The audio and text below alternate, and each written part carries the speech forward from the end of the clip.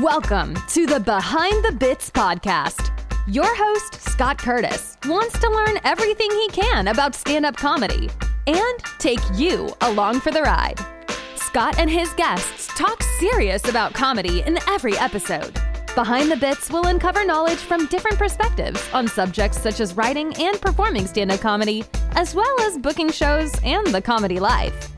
If you're thinking about becoming a stand-up comic, already in the comic game, or a comedy nerd, Behind the Bits is the show for you.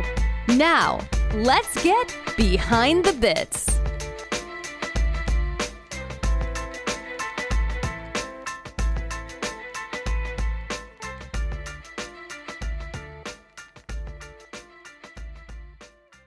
Hey, BTB buddies, I want to tell you about a new podcast called Just My Type Podcast. It is co-hosted by one of my first guests, Dobie Maxwell, and his co-host is Sammy Parker. This is a podcast about diabetes. So Sammy is a type 1 diabetic and Dobie is a type 2 diabetic. The podcast is all about the challenges and the perceptions of diabetes management, the healthcare system, along with favorite diet choices and Diet Coke flavors, just all kinds of great stuff about diabetes done in a way that's easy to listen to because the hosts have personality and you get great information while being entertained. So check it out. Just My Type Podcast on all the apps.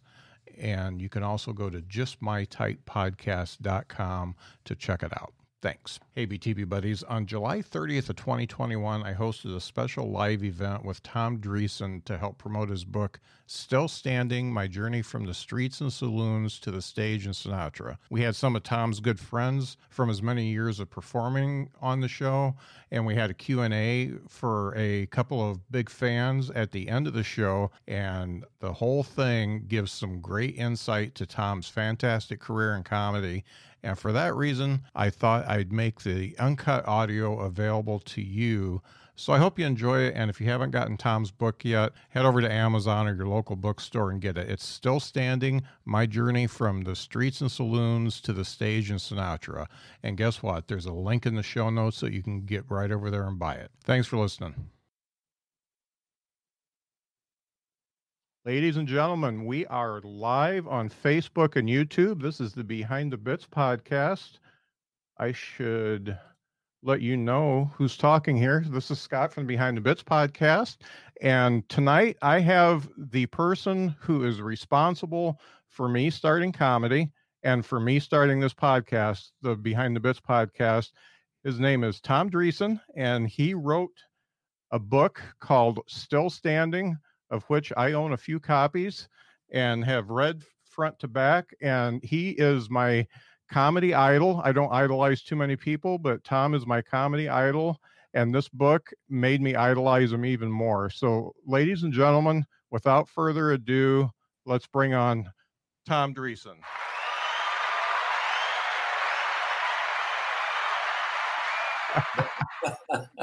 They're all here for you.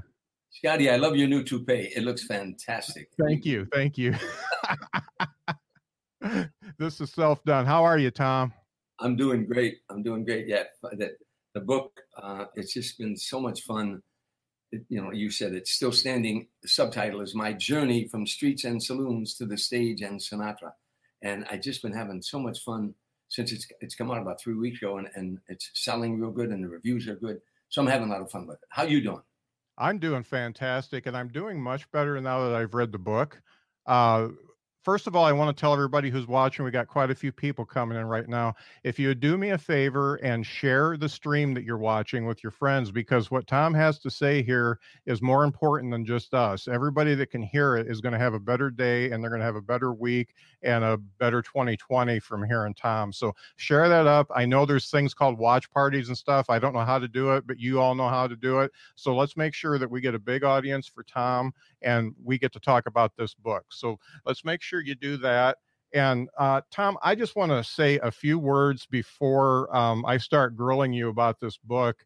If you remember, going back about probably 7-8 months ago, I approached you to be the first guest on a podcast called Behind the Bits.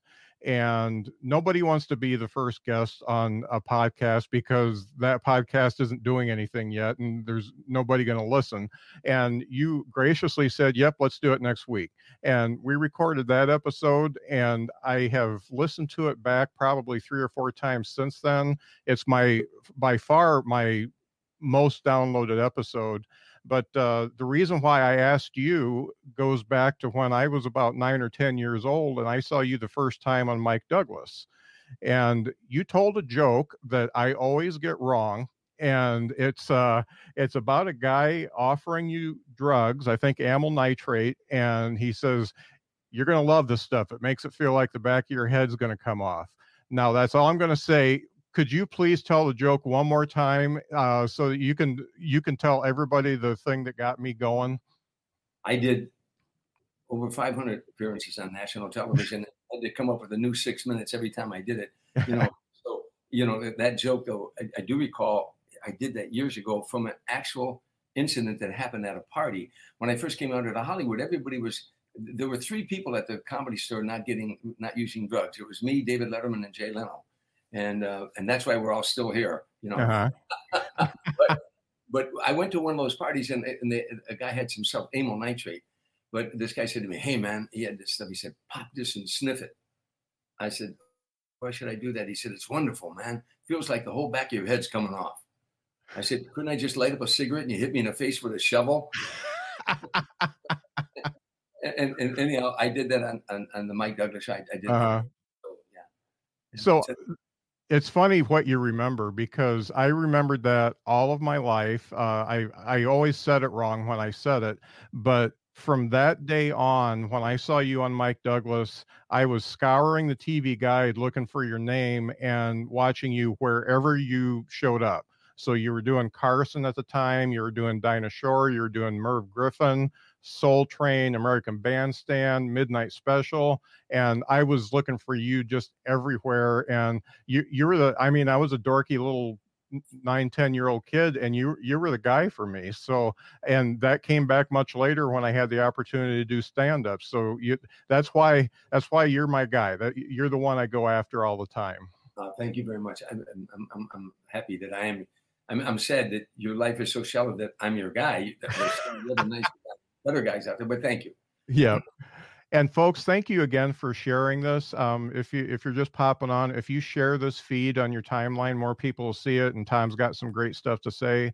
I really appreciate that, because this book, Still Standing, which is available on Amazon and Barnes and Noble, it's available hardback, and I've also got the Kindle edition because I like to read in bed. And it's just a fantastic book. As I told Tom, I've read it cover to cover. And I wanted to ask you, Tom, at this point in your life, what is it that prompted you to write the book, first of all? All the years that I toured with these incredible artists, I would journal. If something profound happened that night or something that I thought was poignant or funny, I journal it. And I thought one day I would just write a book, because that all of the wonderful things in the 50 years I've been in show business that have happened to me, this book is really about a little boy who had 8 brothers and sisters and lived in a shack. We had no bathtub and no shower and no hot water. Raggedy poor kids. If you had holes in your shoes, you put cardboard in there. If a window broke, you stuck a rag in it. We were raggedy poor. This little boy, I'm talking like third person, but would take his shoe shine box and trudge through the snow every night to all the taverns in his neighborhood and shine shoes in bars to help get money to help feed his brothers and sisters. And while he was shining shoes, Frank Sinatra was on the jukebox playing. It was the first time he heard it. And this is the journey of a little boy who went from Harvey, Illinois, hearing Sinatra in the jukeboxes in the taverns, to one day carrying Frank Sinatra's coffin out of a church in Beverly Hills, California. Wow. So it's that journey, my journey from streets and saloons to the stage and Sinatra. Mm-hmm. And all the wonderful things that happened there. But on the way, I got knocked down a lot physically, as you know in the book, physically knocked down as well as literally knocked down. And every comedian that you're going to talk to will always tell you those hardship stories. Mm-hmm. Nothing that you ever accomplish in life you treasure as much as the stuff you worked so hard for and were rejected so hard for. So that's what the book is about. I like to think it's triumphant, that it's just this journey. And all those times I got knocked down, I kept getting back up. Thus the double entendre, I'm still a stand-up comedian and I'm still standing, you know. And then the last thing, my grandchildren are going to have children one day. And they're going to say, what was your grandpa all about? And I thought, well, now you can look at this book. And by the way, my flaws are in there as well as my successes, but my flaws are in there too. A lot of things I did that I'm not proud of, but that's life, isn't it? Right. Right. And you became the type of guy who will have a stranger approach you to be on a podcast or a live stream like this and say yes. And I got to tell you, I really appreciate it. Well, you know, nothing we learn in life is ours. We learned it from someone else or through experience. And it's, you can't take that to your grave. You got to share that. I give motivation talks. I've read literally hundreds of books on the powers of the mind in when I was in the military and stuff, when I was out at sea, and every positive attitude book you can think of. And so now I give motivation speeches, you know, subjects on perception, visualization, self-talk, and develop a sense of humor. And you have to share that if these principles, and they helped me get through some tough times and accomplish things. And I want to share that. I give one to stand-up comedians called The Joy of Stand-Up Comedy and How to Get There. Because this is a wonderful journey you're on. Those of you who are stand-up comedians, you're the luckiest people in the world that you have this gift that you can make people laugh. And I always make this analogy. You know, if they did a survey around the world on the 10 fears of man. They did it for 8 years, insurance companies. And the 10 fears of man, death was fourth. Pain was second. Getting up in front of an audience was the number one fear of mankind. Yeah. You can do that. If you're a house painter or a lawyer or a truck driver, and you can get up and talk to an audience for an hour, you're in less than 1% of the population of the world. If you can make people laugh for an hour, you're in less than 1/1,000,000th of 1% of the population of the world. So comedians, you know how special you are. Yeah. You make people laugh. They're healthier because of your service. That's not even a theory anymore. Laughter is psychologically a deterrent. We all know that. The brain can't think of two thoughts at the same time. So if you're watching a comedian, you're not thinking of your problem. So it's a psychological deterrent. Now, because of Norman Cousins, who wrote the book Laughtermath and wrote another book, The Anatomy of an Illness, we found out, UCLA did research, that when the body laughs, endorphins are released from the brain into the bloodstream. So after a hearty laugh, after tears are running down your eyes, you go, oh, that sense of well-being, your body's going through an actual chemical change. So not only is laughter psychologically a deterrent, it's physiologically therapeutic. So comedians are physicians of the soul, Dr. Scott. Yeah, thank you. Thank you. Well, that makes a lot of sense. And one of the things I want to talk about the book is that you, I read a lot of biographies, and a lot of biographies are, I was a kid, I was poor, let's jump to when I was 20. And you spent a good amount of time talking about your childhood, and you weren't just poor, you were dirt poor. And somebody that has to, when you're 7, 8 years old, that has to go and shine shoes, and that money's not for you to buy candy, that's money for you to take home so you have food on the table. Do you think that you would be where you are now if you hadn't been through what you were as a child? So let's pretend like you were a middle-class kid. Good question. Great question. No. And whenever I give motivation speeches and I give that childhood and I talk about the childhood in the shack we live in, and I always say that's the greatest thing that ever happened to me. I said in bowling alleys, I caddied in the summertime, I shined shoes in taverns, I had a paper route. I grew up in a neighborhood, steel mills and factories, you know, all over the place, in 36 taverns, steel mills, factories, blue collar people. And the mantra in the neighborhood is you only deserve in life what you work for. All you deserve in life, what you work for. Now, all the hardships that happened to me in the military and everything, I always went back to my childhood. You know, that I grew up, you know, the oldest cliche in the world is when the going gets tough, the tough get going. But that's very true. Right. Comedy, you know, comedians, look at what those guys go through, those men and women go through. You're wanted, you're not. They love you, they don't. You're hot, you're cold. You know, you know, Dick Shawn once said that people live from day to day. Singers live from song to song. Comedians live from joke to joke. Your option's up at the end of every joke. Yeah. You know? That background is the foundation of my life, that childhood background. and I don't regret one moment of it. And there were some, as you know from the book, there were some tough times. And the amount of tenacity you showed, from the time you were a little boy all the way up through last year is just amazing. It just, I mean, this book's got, it's a roller coaster and a lot of emotion in it. So it was a tough read sometimes. There are a couple questions I wanted to ask you about your childhood. One of the things that you brought up is the guy who protected you when you were young, and it was Gucci. And you talked about keeping a relationship with him for 55 years after that. Can you touch on, what kind of a guy did he become? What did he do with his life? Everett Nicholson was his name. His nickname was Gucci. Uh-huh. I grew up in a predominantly black area, and so I played basketball on an all-black basketball team. I played football on an all-black football team. I went ball hawking as a kid, as you know in the book, with the black kids in my neighborhood and all that stuff. But in the neighborhood I grew up in, Everett Nicholson, his father was the first black businessman in Harvey, Illinois. His father had a plumbing business, Nicholson Plumbing. Mm-hmm. And Gucci, Everett Nicholson, Gucci worked for his dad and they had a hard work ethic, And but Gucci was quiet, but he was a classic example of walk lightly but carry a big stick. Everybody in the neighborhood knew you didn't fool with Gucci. He was a great football player too, by the way, but you didn't fool with Gucci because he'd listen. He'd always try to stop violence, but if you brought it to him, Katie barred the door. Yeah, and everybody knows. So how he became my friend, there was two guys, Damon and Curtis, in my neighborhood, two black dudes who later became good friends of mine. But they used to, when we got in fights, they would double team me. One would get behind me, the other would push me over. They would always double team me, And one day Gucci was walking by, and he saw that, and he told him, he said, he grabbed him, pulled him off of me. And he said, from now on, when you fight that white boy, you do it one at a time. You hear me? You hear me? And they never mess with me again.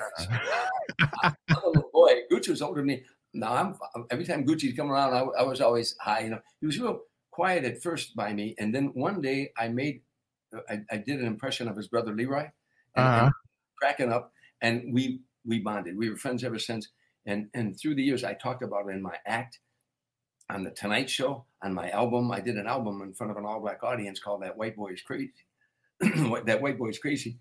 I did it in my own backyard, and back in Harvey, Illinois. And hold on one second. You're all right.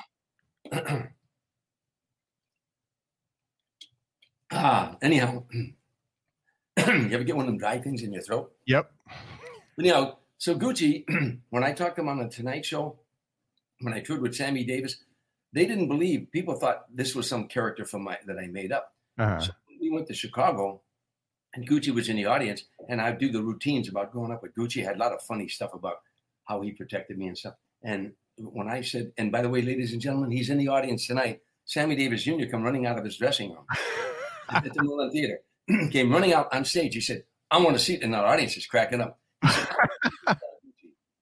course, Gucci waved at him. He later, after he retired from the steel mill, he worked at the steel mill where I lived in the shack behind that. Mm-hmm. And he later opened up a tavern.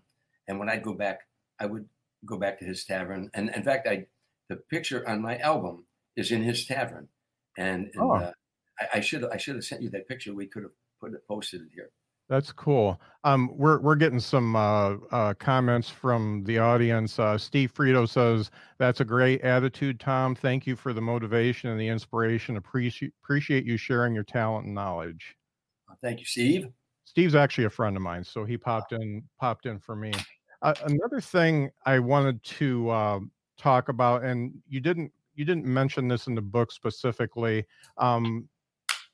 Glenn was your older brother and Darlene was your older sister. And as the book states, they were pretty much kind of surrogate parents to you when mom and dad were doing their thing. How did they feel when you finally made it big? I mean, what kind of reaction did they have? They're my biggest fans. My Darlene passed away, as you know. She had multiple sclerosis.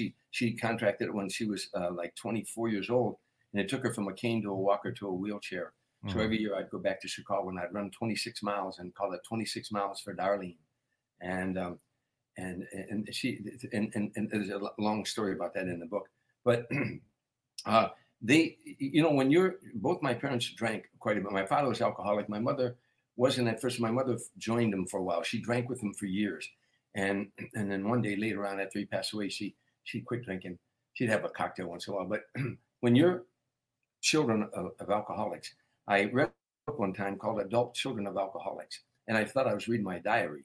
But when you're children of alcoholics, you bond. We had 8 kids in that family, and those brothers and sisters bonded. We watched one another. And Glenn, my oldest brother, Glenn, was the first strong male figure that I met. When he was 10 years old, he was taking me out to shine shoes. He was taking me out to sell newspapers. He had a great work ethic, even as a young boy. And by the way, he was a tough guy too. He didn't take a whole lot of guff from anybody. Uh-huh. And then Darlene, of course, I can't remember a day as a child that she was helping me across the street, holding my hand. If I shined shoes, she would sometimes go with me and walk the neighborhood with me. If I sold newspapers, she'd help me sell newspapers. She was just if I was an altar boy. I would go to church 6 days a week because I'd serve mass. Darlene went to mass 6 days a week. Only one day she didn't go Saturday. She was just a good human being. If Darlene's not in heaven, there's no heaven. Uh-huh. And that's it. Because I never heard her say an unkind word about anything. Yeah, it's very evident the effect that she had on you, because in a lot of ways really made you what you are today because of the way she was with you, and Glenn the same way. I think he instilled the kind of the toughness and the hard work ethic, and Darlene kind of helped you with the humanitarian part. So it's those two really shaped you, and it's very noticeable, and it came out in the book very well. God bless him. Anyhow, and by the way, I see Lou Deck says, "What's the picture?" What's the picture? Yeah. Lou Deck is a great stand-up comedian that him and I worked at Comedy Store many years ago together. But more than that, we had a basketball team called the Comedy Store Bombers. And on that basketball team was Lou Deck, of course, David Letterman, Johnny Witherspoon, Roger Peltz, Roger Bear. I'm trying to think of all the guys. Lou's partner. Anyhow, Lou would probably remember all the guys. But Duro Igus was on the team. Jimmy Walker was on the team. But there's the team right there. What a great picture. There you go. Tim Reed was on the team. Tim Reed, that is David Letterman, Tim Reed, Lou, Roger Peltz, great basketball player. Roger, he played at University of Kentucky, I think, or Louisville. And Igus, Jimmy Walker, Johnny Witherspoon, me, Bobby Kelton, that's Jimmy O'Brien, Seamus, Roger Bear, the Mooney twins, Joe Restivo, and Lou's partner, Jimmy. Uh-huh. Yeah, Jimmy. And anyhow, and then of course Corky in the middle. It was a little people. We can't. I guess he was a dwarf. I'm so politically correct. Police are watching. Forgive me, but anyhow. Now here's the fascinating thing. See the Mooney twins? That's Paul Mooney's sons. Okay. They were our point guards. Now, in order for us on the team that they were on to get the ball, we had to steal it from the Mooney twins. Yeah. Pass one another. Oh, that's great. Lou sent me that picture a while back, and then he sent it to me again this week, and I appreciated that. That's a neat thing. Talk to me a little bit. You mentioned your mom, and she did get to see you when you made it big, and the big thing for her was the Ambassador's Pump Room, and she was always reading the paper about the people that they saw there, and you finally got to take her there. Can you talk about that a little bit? Yeah, when I was a little boy, I'd bring my newspapers home in the morning. I have paper out, and there was a column in the Sun-Times all the time, Cups column, that the Ambassador East was where all the stars would come to Chicago, and there was a place there called the Pump Room, and that's in the hotel. That's where all the stars would have lunch and dinner, and it was just and they had a thing called the number one booth, and in the number one booth every day in the column they'd say, "Seen in the number one booth, Clark Gable," or "Seen in the number one booth, Marilyn Monroe," or Betty Grable. My mother would read every morning. She'd after 10 and borrow night, I'd bring the paper home. She'd say, "Oh, look, honey, look who's in the number one booth." She'd name these stars, Betty Grable or Marilyn Monroe or Frank Sinatra or Ava Gardner, whoever was in town would be in the number one booth. And I said to her one time as a little boy, I said, "Mom, you should try to get a job down there as a bartender." I said, and maybe you could meet these stars. She said, "Oh, honey, they don't hire the likes of us down there. You know, Southside Irish. They don't hire the likes of us down up at the message. Years later, I'm touring with Frank Sinatra, and I'm appearing at the Erie Crown Theater with Frank. And my mom came downtown to the pump room, and we had lunch. And the maitre d' like the number one booth, Mr. Dreesen. I said, yeah. In that number one booth. And I told her, I said, Mom, remember you told me that they don't hire the likes of us down here, but they let the likes of us sit in the number one booth. And, and the next day, Cup put in a column. Interesting. He knew the story that I took my mom down there. He put in the column, number one booth in the pump room, Glenora Dreesen and her son, which was okay with me. And my mom had that column by her bedside when she died. That's a great story. Hey, I've got a few people who have known you from way back, and some surprise guests. I'm going to bring them on one at a time, because I have the feeling if I bring them all in at the same time, this is going to become pandemonium. So I'm going to bring them in one at a time, let them say a few nice words about you, and then bring the next one in. First one is Bill Gorgo. It won't be fun if they say a few nice words about me. It's more fun when they roast you. Bill Gorgo. You know, this goes way back. You know that he goes back to my very beginning, back in Chicago. I'm a little bit younger than Bill, but for about the last 10 years, I passed him. I don't know, somewhere in the aughts, I think. Yeah. Billy's freeze framing on us. Is he freeze framing on you? A little bit. Pardon me? Can you hear us, though? I can hear you. I want you to know, Tom, I've read your book cover to cover too, and I'm going to read the inside starting next week. But both covers are excellent. The back's got a lot of words, but Billy's a funny and a good comedian and a good friend, a real good friend. In fact, I had a talk show in Chicago for a while, and Billy was on the staff. He was a writer. He's a terrific guy. You know, when we go back to Chicago. But, you know, when I go back, and if I can be with you, we go and with all the comedians, it's just so much fun to be around all those guys. Because, you know, I equate it to, and then Billy can put it on, I equate it to almost combat. When you're around comedians who've been doing it for a long time, you know, paying dues, suffering, on the road, can't get the rent, I mean, you know, the gig cancels, you know, all these things. As time goes by, it's almost like we bond. When we see one another, we know these are veterans, you know, they paid the dues. And just fun to be around. That's true of all comedians, but in Chicago, you're leaving something out, and that something is Tom Dreesen. I knew very early on how important it was to pass on what you know to the other comics, to be supportive of the other comics, and I also knew that went back to you.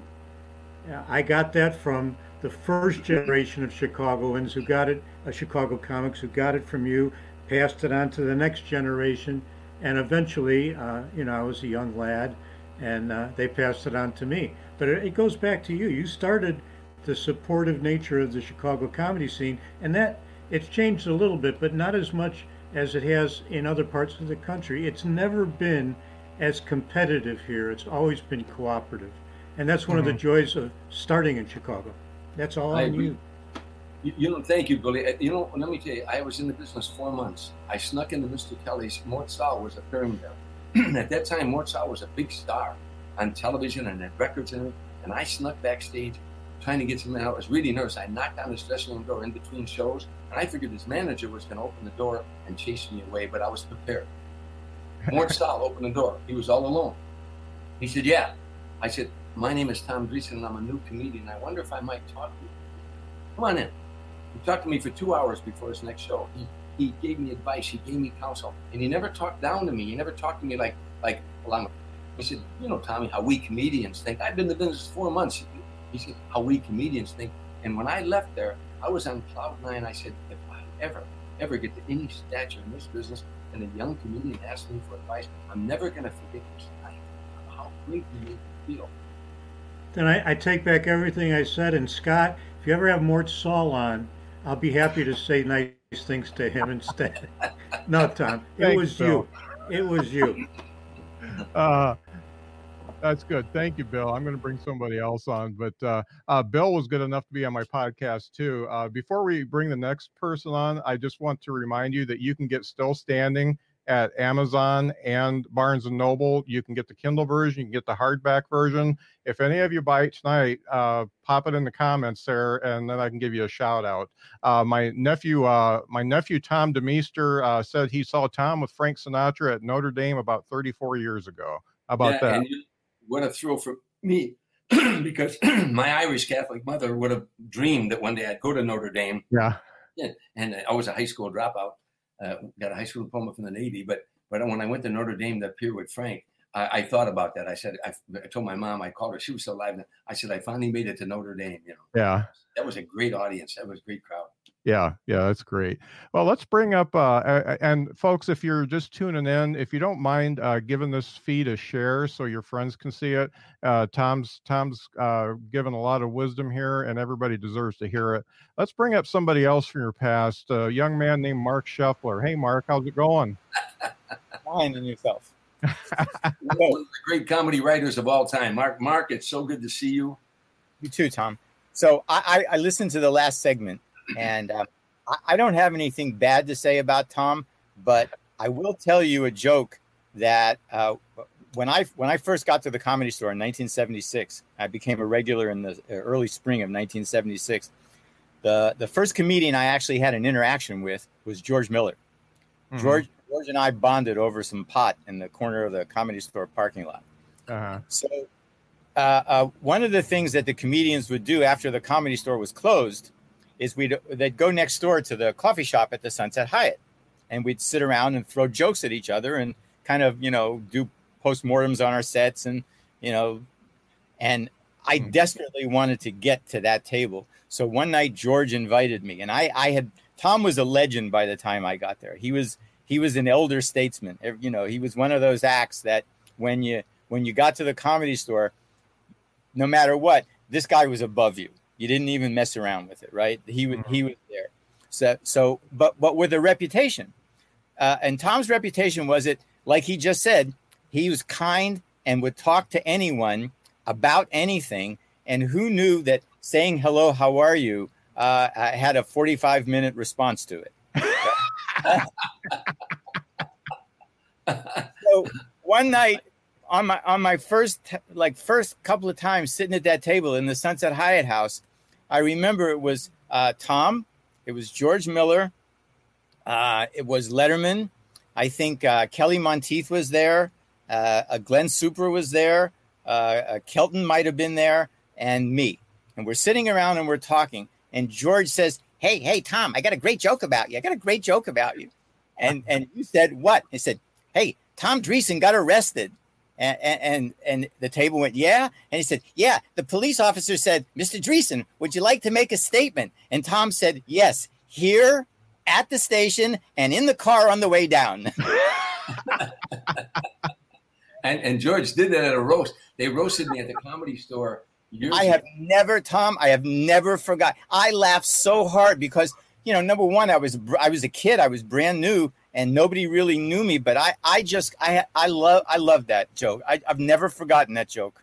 George Miller was one of the great comedy writer and a great stand-up comedian, dear friend of mine and everybody's.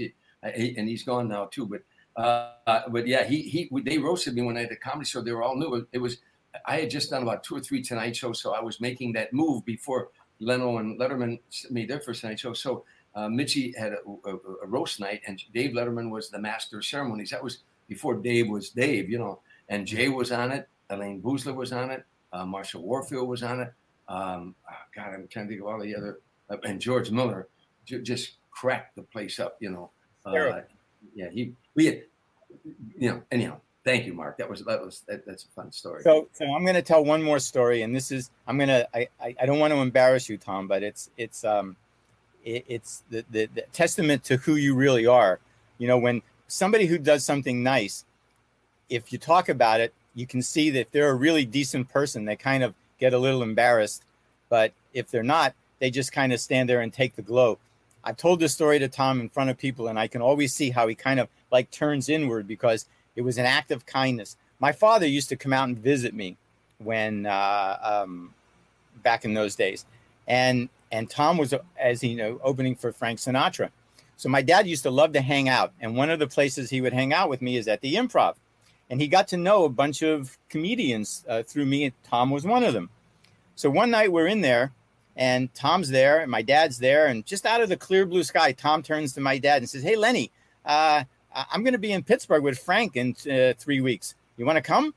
And like, my father is of that generation, right? He was of that generation. Sinatra was his god. So my dad says, yeah. So like a couple of 3 weeks later, whenever the date was, the next day I get a call from my dad, and I hear "greatest night of my life." And then a beat. It said, no, when you were born, that was the greatest night of my life. This was the second greatest night of my life. And I said, "Dad, it's okay. If it was the greatest night of your life, I'm thrilled." But this guy, Tom Dreesen, is this guy who does these unsolicited acts of kindness that nobody ever expects. And that's the testament to the quality of the life that this guy leads. Mm-hmm. Thank you. And by the way, I do remember your dad, you coming to that show. The wonderful thing about Frank Sinatra, in the 14 years, 50 cities a year, wherever we were, whoever I brought backstage, he never, ever, ever said no. I mean, of course, my mom, but I brought back bartenders. I brought back guys who drove a bread truck. I brought the chairman of the House Ways and Means Committee. I brought the senators. I mean, whoever I brought back, he never said no. In fact, he always treated the cliche, the little guy. If I said, "This is the chairman of the House Ways and Means Committee," Dan Rostenkowski from Chicago, he'd say, "Oh, it's nice to meet you." And he was very polite. But if I said, "This is, Harold Dean drove a bread truck back in my," he'd go, "Really? Now tell me, what kind of bread was it? Was it the Italian bread?" He would treat that little guy so much more special. You know what I'm saying? Or the corner bartender. And so Lenny, whoever I brought backstage to meet Frank, he was always gracious. He never, ever said, "Tommy, no, I got things to do." He never, ever turned me down. God bless him. Well, it's like probably the reason why you guys clicked and gelled together, because you both had that same, you never lost sight of the fact of where you came from and what the journey was. Mm-hmm. It's interesting you bring that up, and in the book you'll see a lot of interesting things about that. But when you're with Frank Sinatra, this is the great Frank Sinatra. I mean, this is a guy who walked to the microphone and got standing ovations, and he hadn't sung a note. Not a note. How 20,000 people would rise to their feet and electrified by his mere presence. And by the way, I was a fan. The one reason I stayed with him as many years as I did, he never knew how much in awe of him I was.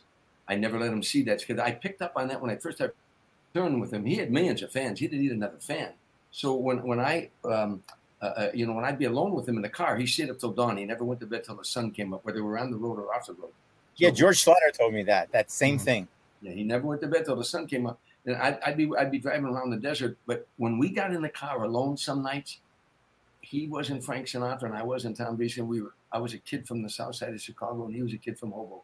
Yeah. And we somehow talked like two guys. It's hard to believe that because I was in awe of him as well. You know how many times I wanted to say to him, "Oh, when you did From Here to Eternity," or tonight when you killed that audience, but I'd be gushing over him, and he didn't want that. Yeah. And so, but he'd come, this kid from Hoboken, and he'd start telling me about his childhood. And first of all, I had 3 children, a girl, boy, girl. He had 3 children, a girl, boy, girl. I'm half Sicilian. He's half Sicilian. We had a lot in common, and yet he was still heads and shoulders above me as far as a career. But when you got alone with him, he was just another guy like we are when we hang out. Comedians love to hang out after the shows or before the shows.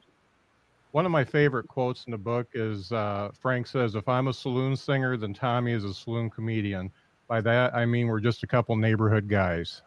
Yeah, that touched me so much when he told that reporter that.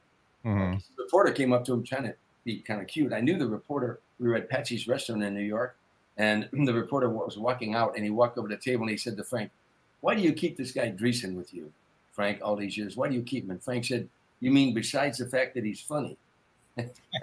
Yeah. Said, yeah. And Frank said, "Well," that quote, he said, "Well, if I'm a saloon singer, then Tommy's a saloon comedian. But that we're just a couple of neighborhood guys." And that's what we were when we got alone in the car. It's hard to believe that. And I would pinch myself sometimes. I tell a story in the book, but it's true. One night we're driving alone in the desert, house, this compound, and he told me a very personal story. A story, he told it, he said, I shouldn't have told you that. And I said, well, it won't go any further than this car. He said, I know, but I shouldn't have told you that. I said, well, like I said, it's not going to go any further than this car. And by the way, it's not like we're strangers, we're friends. I said, we're not strangers. And I don't know what made me do it. I'm driving, I looked at him, I said, strangers in the night, exchanging glances. He said, oh my God, if you're going to sing this song, get in key. And he started singing to me, Wandering in the Night. I said, what were the chances? And we're doing the back and forth, right? Now we put in the compound and we get in, and he always said to me, good night, Tommy. He'd say, good night, Tommy. And he's walking, I'm walking to the bungalow, and I'm thinking, if I went back to my own neighborhood in the corner taverns, and I told all my buddies who I used to be a bartender, then I was riding around with Frank tonight, we were singing Strangers in the Night, they'd go, get the hell out of here with that. But it happened, and it's a night I'll never, ever forget. It was wonderful. That's great. Mark, I got to tell you, the fact that you mentioned that Tom can talk, he was a great first guest on the podcast because I brought him on and I said, okay, go. And I didn't have to say another word. So it was beautiful. I'm embarrassed, but I'll tell you, my manager, Dan Wiley, God rest his soul, a guy from Canada once called him years ago and said, I have to, can I swear on this? I can't swear on this. No, we're on Facebook. Yeah, you can. Yeah. I'll do it another way. But my manager said, the guy from Canada said, I got to interview your client, Tom Dreesen. Can you give me some things to say that will open up conversation? My manager said, hello. And my manager said, ask him how his day went and then get the hell out of his way. Hey, Mark, thank you for stopping by. David Letterman's forward in his book, Mark, I don't know if you ever read it, but his forward in his book says just what you said. Yep, it's hilarious. Yeah. It's I'm going to get a copy and you're going to sign it to. I'm going to arrange for you to get it to you to sign it for me. I will, Mark. But could you get 10 copies and kind of give them away to your friends? We'll meet at Jerry's Deli, Mark. Absolutely. It's good to see Thank you, Mark. See you, Tom. Good to see you, Mark. Thank you.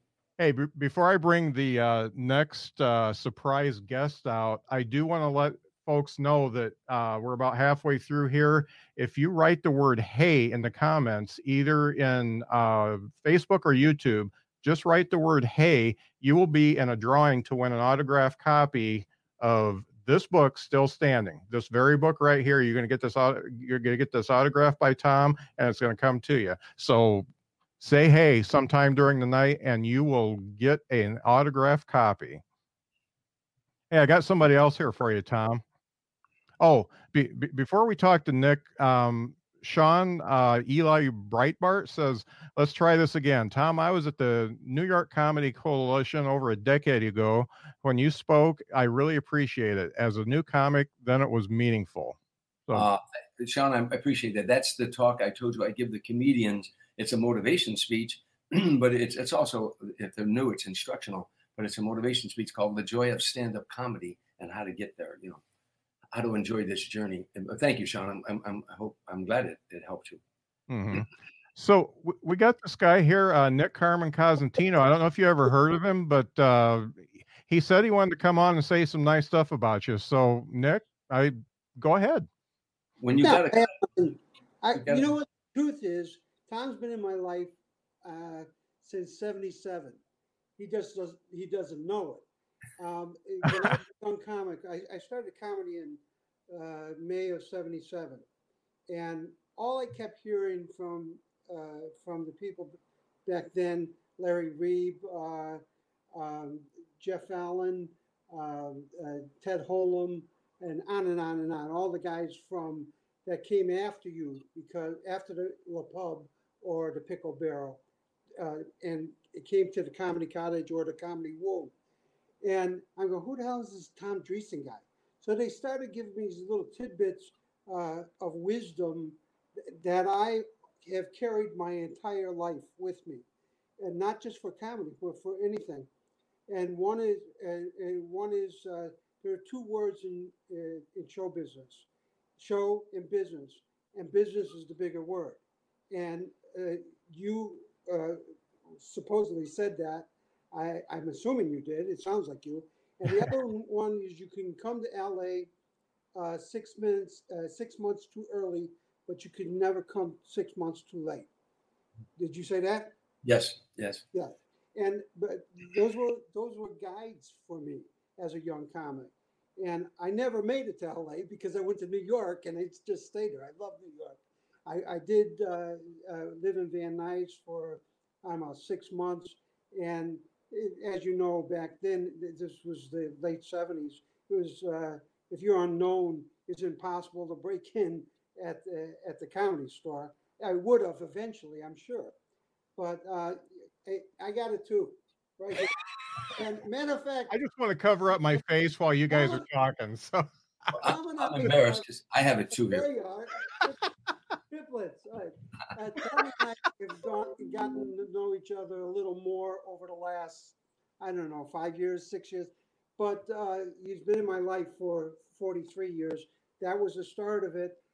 Then there were other times that his name would come up. Billy Rizzo was my first manager. I lived in Vegas at the time. You remember Billy? He used to book the Playboy Club. And when he found out I was from Chicago, he said, "Oh yeah, Tom Dreesen's from Chicago." I said, "Oh, you know Tom?" He goes, "Yeah, the guy is so sweet. If you were diabetic, you would die."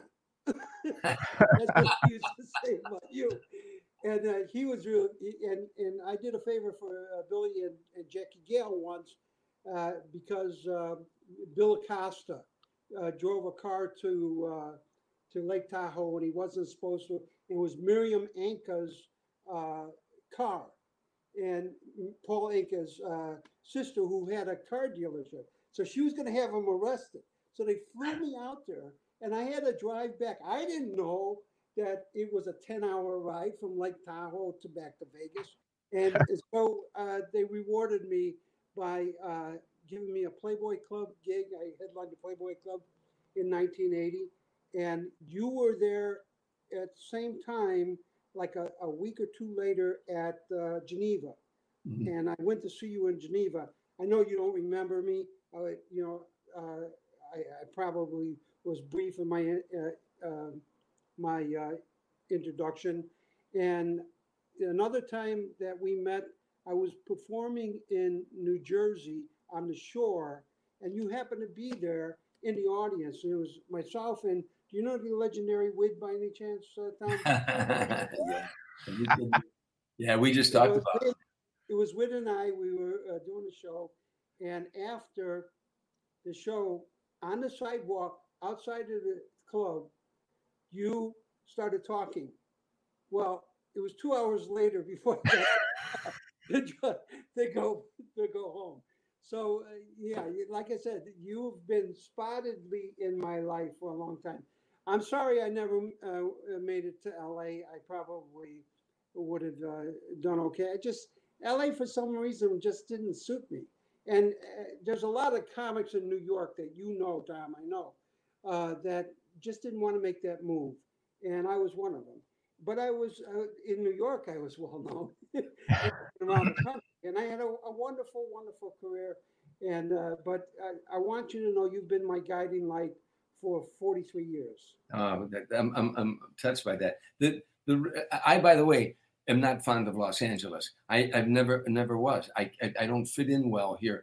When I hang out, I always hung out with former street guys like myself. Even my Italian buddies out here, Frankie Valli and Dennis Farina, God rest his soul, Frankie Avalon, James Darren, Joe Mantegna, Harry Sneeze. They're all guys from the neighborhood, back from the old neighborhood. Joe Pesci. We're from different neighborhoods, but we're all neighborhood kind of guys. I didn't identify well with the Hollywood people. I was fortunate when I toured with Frank Sinatra that he introduced me to people who were so comfortable in their skin. They weren't young, coke snorting, crazed young celebrities. But the reason that you had to come here was business, as Nick pointed out.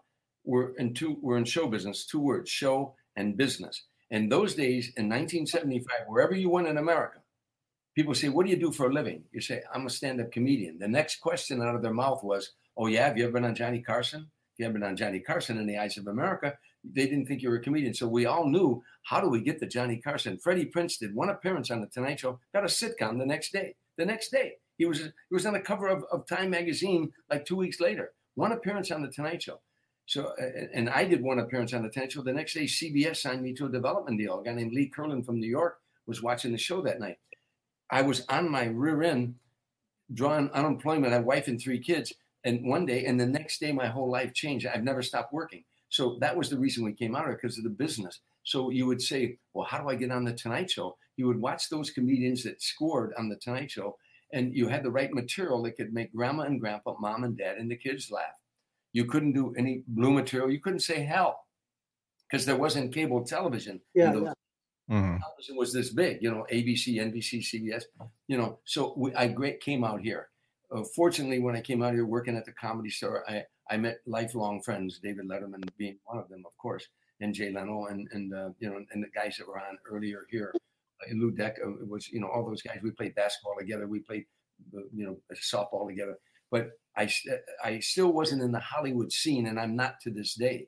I'm very uncomfortable around show business people who think just because they're on a sitcom that they look down on you. They have this condescending view of you. That they think that limos are supposed to take them everywhere and red carpets roll out for them. They're prima donnas, and I'm from the streets. I don't have a degree from academia, but I got a doctorate from the streets, and I identify more with people like that.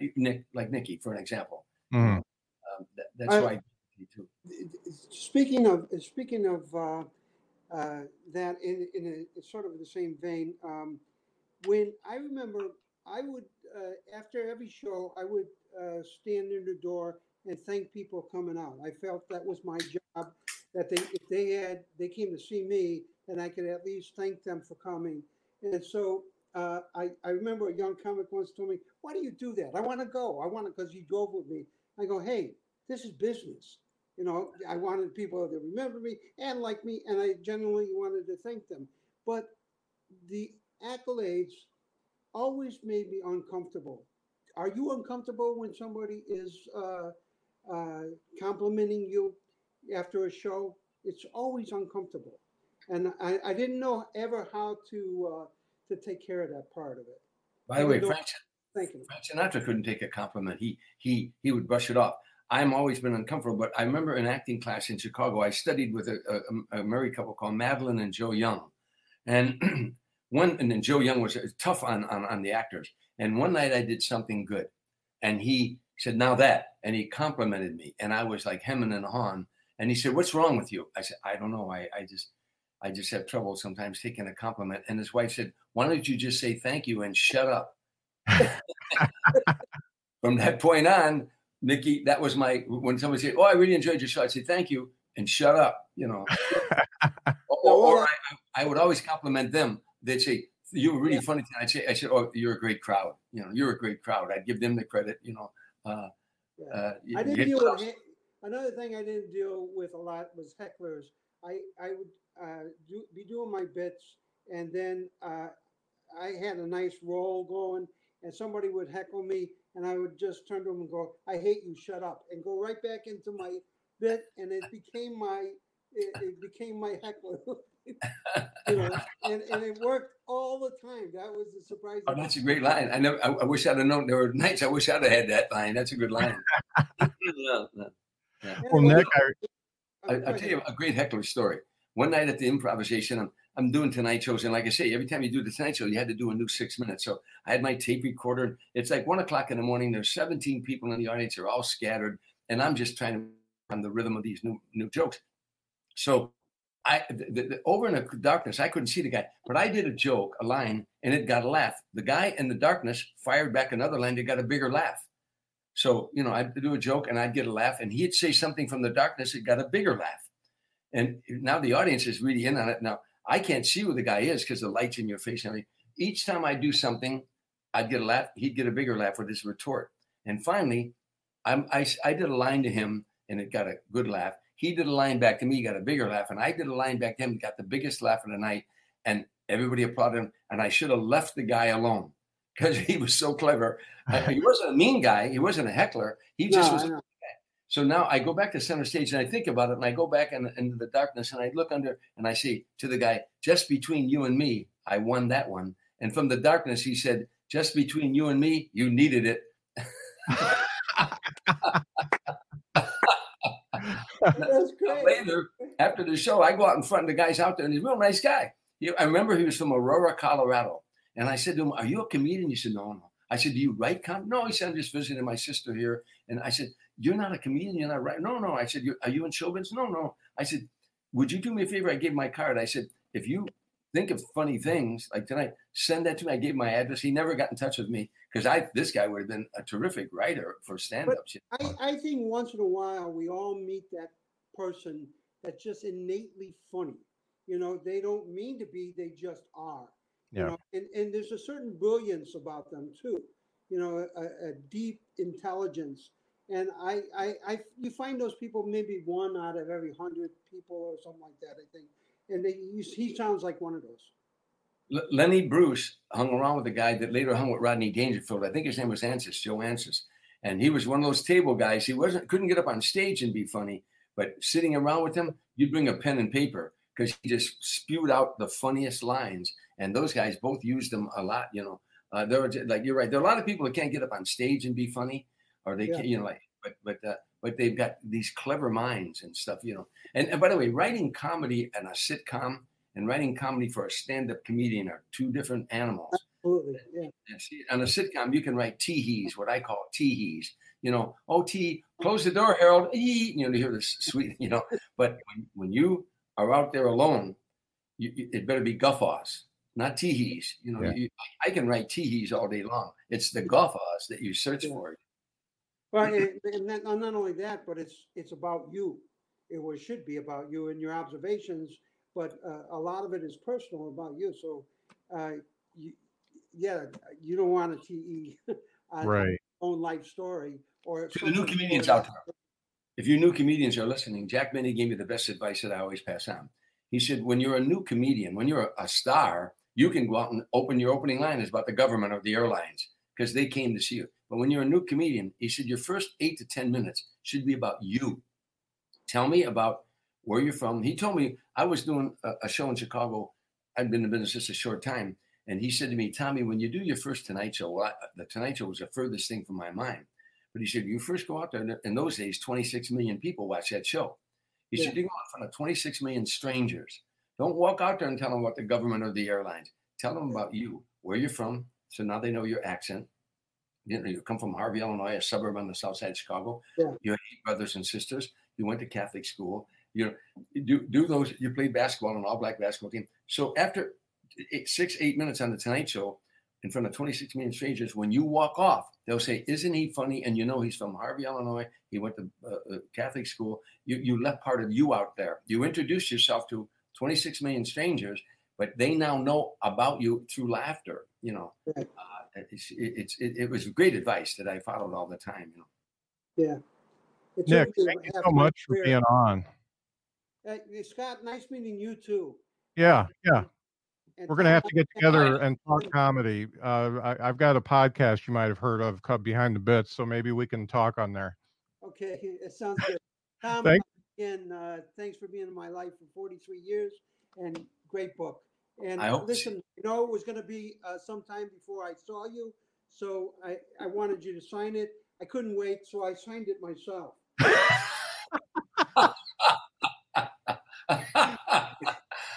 Way to go. I'll see you later, buddy. Thanks, Nick. Buddy. Before we go on to the next segment, we've got the book is still standing, and it's available at Barnes & Noble and Amazon. You can get hardcover. You can get the Kindle edition. It's a fantastic book. I read it in 3 nights. I stayed up late because I couldn't stop turning pages. So it's a fantastic book. It's still standing, and that's why Tom's here tonight. Tom, do you have to be anywhere? No, I'm fine. Okay, because we're running a little long. Hey, I've got a couple people who approached me about asking you some questions. I'm going to bring them on. But first, I want to show a couple pictures that didn't make it in the book. The first one is some dude named Scott Curtis, just giddy when he finally gets to meet you in person and in Valparaiso, Indiana, after seeing your Sinatra show. That's probably the giddiest you've ever seen me because I'm pretty stone-faced. And the next one, my wife's going to be mad at me, but the next one's all 3 of us together. Those didn't make the book, but I wanted to put them up. Yeah, that was a fun show that night, Valparaiso, Indiana. That's my one-man show where I do, it's called An Evening of Laughter and Memories of Sinatra. Sometimes I call it the Man Who Made Sinatra Laugh. And I may start calling it Still Standing, the show, because of the popularity of the book so far. But all it is I, as you know, I come out and do stand-up comedy, but then I go to a bar and I segue over to a bar, and there's a bottle of Jack Daniels on the bar, and I tell a fun to laugh, and then all the lights go out, and then Frank Sinatra appears on the screen singing "It's 2:45. There's no one in the place except you and me," a saloon song. And then when he gets to the chorus, "Make it one for my baby, one more for the road," he goes off screen and the spotlight hits me, and now the audience is in a bar with me, and I've come home, and I take them on that journey. Yeah, it was a great show, and I was so glad I was able to see it. It was one of the highlights of my year last year. It was just fantastic. So I've got a couple folks. First off, Johnny Vega says greetings from a former Lions, Illinois boy. So, hey Johnny, how are you? And I've got a couple people who want to come on and ask you a question. So Drew actually ran his question by me, and you may have already answered it, but Drew wants to come on and ask you something. We'll see if he asks the same question that Lou started. Hey, Drew. Hey, how you doing? All right. Man, I'm fired up. This is great, man. This is Tom Dreesen, by the way. Yeah, Tom, what a great story. I love hearing from you, and this is great. Couple things. Yeah, I wanted to ask a little bit. It was already addressed earlier about the basketball team, being on the Comedy Store basketball team, and maybe some of the great things that you went along with that. But also, you had so many different roles and so many different things that you were involved in.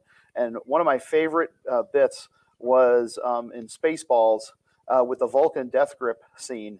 And I was wondering if maybe you could tell us a little bit more about that, maybe in terms of the scene itself, or maybe interacting with some of the other people on set and things like that.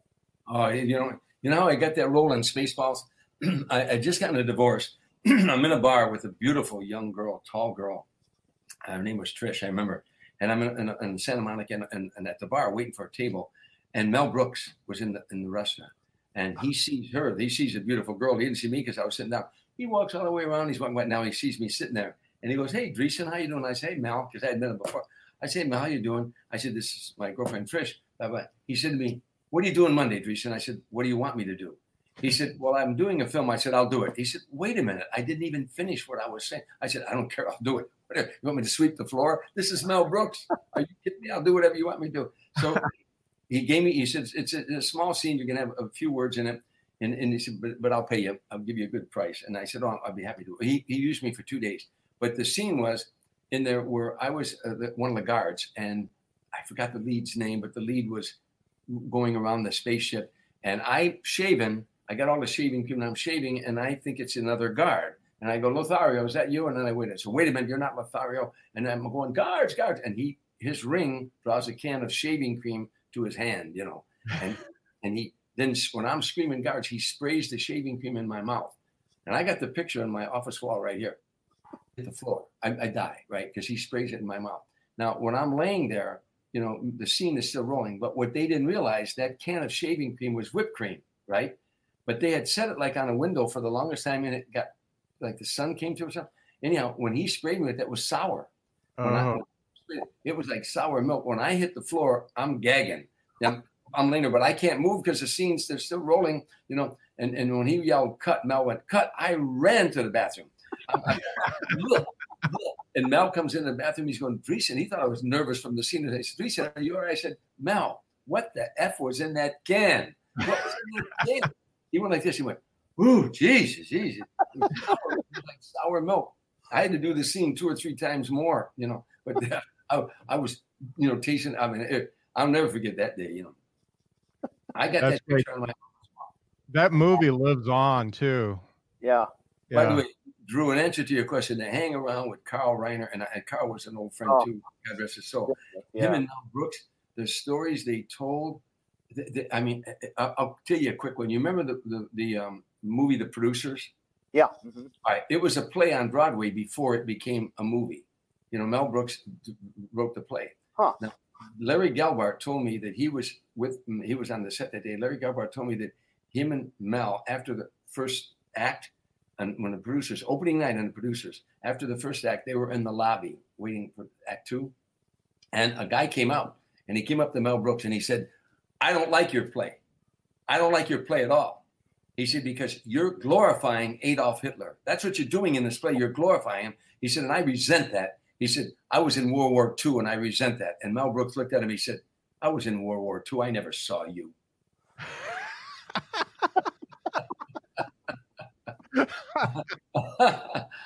Only Mel Brooks. Mel Brooks has got the sharpest mind. Yeah. That was great. Hey, thanks for coming on, Drew, and asking a question. Thank you so much. It was awesome. Thank you. Hey, Drew, one more question for you, Tom. I've got Caitlin going to come on, but before we do that, don't forget the book Still Standing is available at Amazon and Barnes & Noble. You can get it online. You can have it delivered to you. And if you say, hey, in the comments tonight, you're going to be in a drawing. I will reach out to you after the show, and you're going to get an autographed copy of Still Standing, which is about the best thing you can get this year, I think. Well, I'm going to put hey in there. Maybe I'll win this thing. Hey.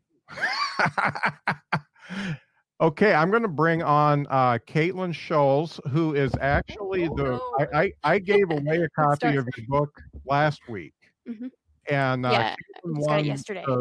A copy of the book last week, and she wanted to come on and ask a question. So what you got for Tom, Caitlin?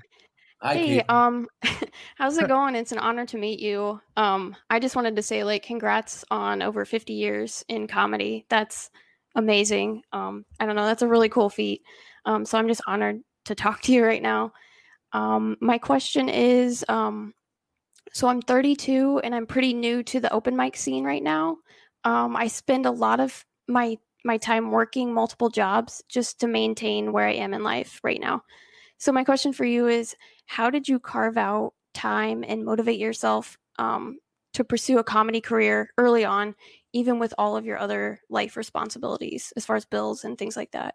Yeah, I got to tell you, Caitlin, what you're going through is the hardest time in comedy. Open mic nights, you go to open mic nights, and first of all, who's in the audience? Let's just say there's 20 people. Them are going to get up there in a minute, or they're friends of the person that's going to get up there in a minute. And so they're not really wanting you to score, because if you score, by comparison, they may. And I've been there. It's the toughest time in your business, but perseverance. I tell you, Bertram Russell once had a terrific line. And it pertains to all of us, but he said, there are people in show business who become major stars simply because they didn't have sense enough to quit when they should have. That's good. I like that. And that's our story. Caitlin, we go to those open mics.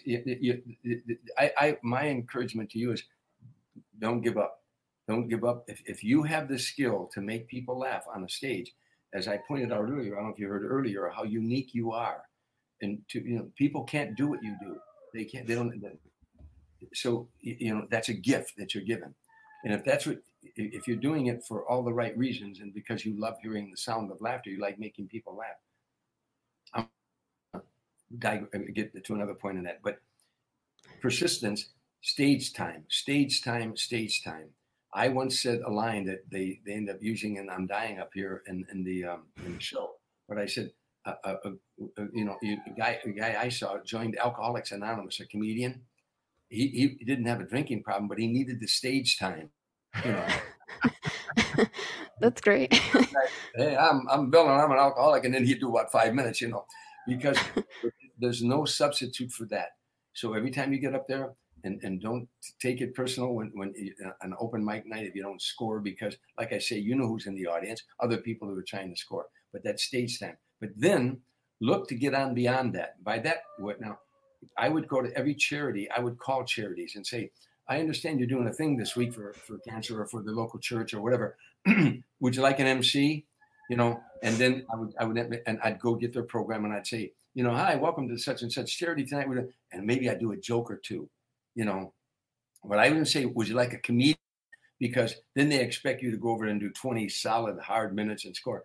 I'd say, would you like me to MC? I'd like to MC your fun. I'm very sympathetic to your cause.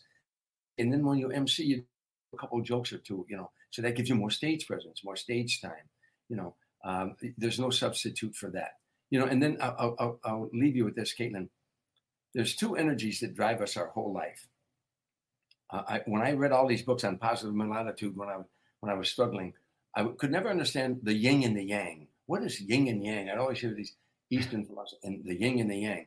And more I read, I began to realize that there's two energies we come from. Number one, our ego or our Holy Spirit. Call it what you want, your spirit, your soul, your center. But we're driven by both those energies. Now, when you're born, you're not born ego. You don't know if you're boy or girl, Jew or Gentile, black or white. You don't know what you're just a spirit, and you love everything that loves you, and you gravitate that loves you. That's your spirit. That's who you really are. You were born spirit. Now, well-intentioned adults, sometimes misinformed, start programming our computer. We little boys do this, we little girls do this, our Catholics do this, and we, our Italians do this, whatever it is. By the time you're 4 or 5 years old, you start developing an image of yourself based on information. Thus, the ego is formed. Now, the rest of your life, your yin and your yang is your ego and your spirit. Your ego and your spirit. Your ego and your spirit. And the ego has an insatiable appetite. The ego cannot get enough fame, fortune, money, power. It simply can't get enough. It will drive you to destruction one day. It'll drive you to a place where you'll fail because it can't get enough. The spirit, conversely, is like that song of the 70s by the Hollies. All I need is the air that I breathe and to love you. That's all your spirit needs. So we're drawn to, we're drawn by those two energies. So you're driving down the street and a guy pulls in front of you and you slam on it. And you son of a, I'm like, this is my space, my world. You're cursing. That's your ego.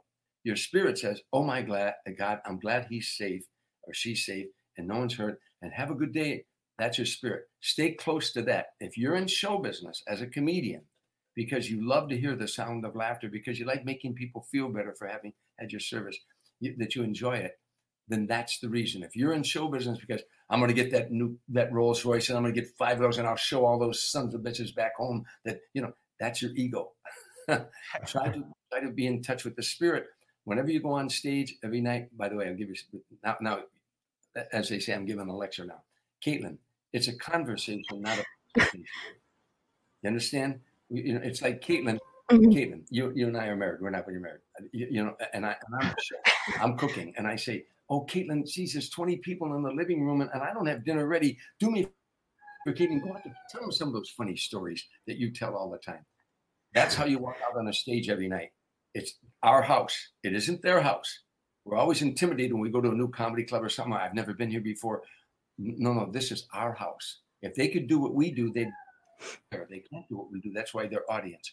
So when you walk out on stage tonight, it's a conversation, not a presentation. Is it your act? You damn right it's your act. It's your job to make it look like it's not an act. So Caitlin goes out there, hey, dinner will be ready in a few minutes. But, I got to tell you, my mom said to me when I was growing up, it's a conversation. Did I overdo it, Caitlin? No, that's a cool perspective, especially with just the alternate forms of just trying to get stage time. That's really cool. I like that, and it makes me feel a lot better just about trying to get more time. So that's awesome. And thank you for letting me talk to you. This has been really cool. Thanks for coming on, Caitlin. And I am no Tom Dreesen, but I can tell you that I've seen you and you are funny. So keep it up. Hey, thank you. I appreciate that. Thanks for coming on, Caitlin. I appreciate it. See ya. Thank you, Caitlin. All right. Hey, folks, you still got time to say hey and get an autographed copy of Still Standing by Tom Dreesen that is available at Barnes & Noble and Amazon. You can get the hardcover. You can get the Kindle edition. You can read it however you want, but you should read it because it's great. Tom, I've got one more thing I want to ask you before we end tonight. And everybody who's been on tonight, I want to let you know that this video is going to live forever on YouTube, so you can share it with your friends, and it's always going to be there for you. So if you came on tonight or you want to share this with your friends, probably tomorrow about this time, it takes about 20 hours for it to propagate. Tomorrow about this time, you can start sharing it. So it's going to be there forever. There's one story in the book that I wanted to hear out of your mouth because it was one of my favorite stories. Can you talk about the time that Frank Sinatra saved Johnny Carson's life? Wow. It might be too long, but, I think that'll give them a teaser to read the book. But Johnny Carson actually did a very foolish thing when he was a new star in New York. He had just taken over the Tonight Show, and he was a new young kid. He'd been a game show host, and he made a terrible mistake one night. By Johnny's own admission in his lifetime, he was not a good drinker. He admitted this. He wasn't. I'm going to digress. When I was a bartender in my neighborhood back in Harvey, Illinois, I noticed my buddies. I'm not drinking. I'm telling bar all night long. My buddies sometimes would go through the 3 R's when they were drinking. If some of the nights, some guys, if they had a couple of drinks, they'd become Rocky Marciano. They want to fight everybody in the place.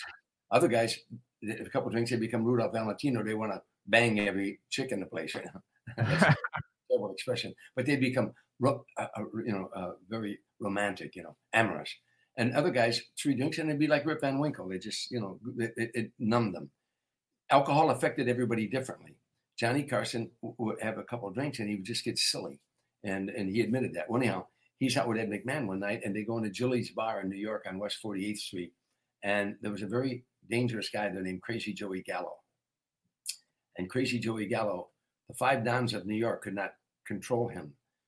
He killed his first man at 17 or something like that. And he was, and they didn't call him Crazy Joey for no reason. He was psychopathic, would kill you in a heartbeat. And anyhow, he brought in 2 girls in the bar, 2 other guys with him, and they used the back room. They wanted to talk, but he left the 2 girls at the bar, and the girls had mini skirts on. And Johnny Carson walked in a little while later with Ed McMahon, both drinking, and he sees the 2 girls, and he snuck up behind them and put his hand up the dress, and she started screaming, and Crazy Joey came out. And I'm not going to tell you anymore because in the book, it's a great story. That story alone is worth this book, because I was just floored by that story. So the book is still standing. My Journey from Streets and Saloons to the Stage in Sinatra. And it's Tom Dreesen's story from the time he can remember anything all the way up until just about today. So, I can't tell you how much I appreciate you doing this. I can't tell you how much I appreciate you being the first guest on my podcast.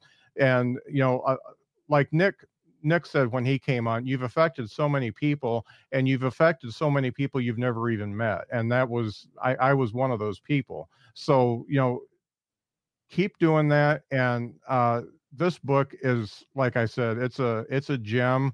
And especially in the world we live in right now, I think it's very important to read something like this, because it tells you how bad life can be and how uplifting it can be at the same time. It's been a great journey. And Frank Sinatra's last song he ever sang on stage is "The Best Is Yet to Come." Yep. Well, thanks so much, Tom. This has been great. And everybody who watched, thank you for watching, and thank you for listening to Behind the Bits podcast. Who won the book? How do you find out who won the book? Oh, we don't know who won the book. I'm gonna tabulate things afterwards, because they came so fast that I couldn't keep them. So what I'm gonna do, if you do win the book, I'm gonna contact you via Facebook. And if you win, the only thing I ask is when you get it, you take a picture of yourself with the book so I can put it on the Behind the Bits page and tag Tom. Okay. Thanks so much, Scott. Thank you so much, Tom. I'm going to go off live here.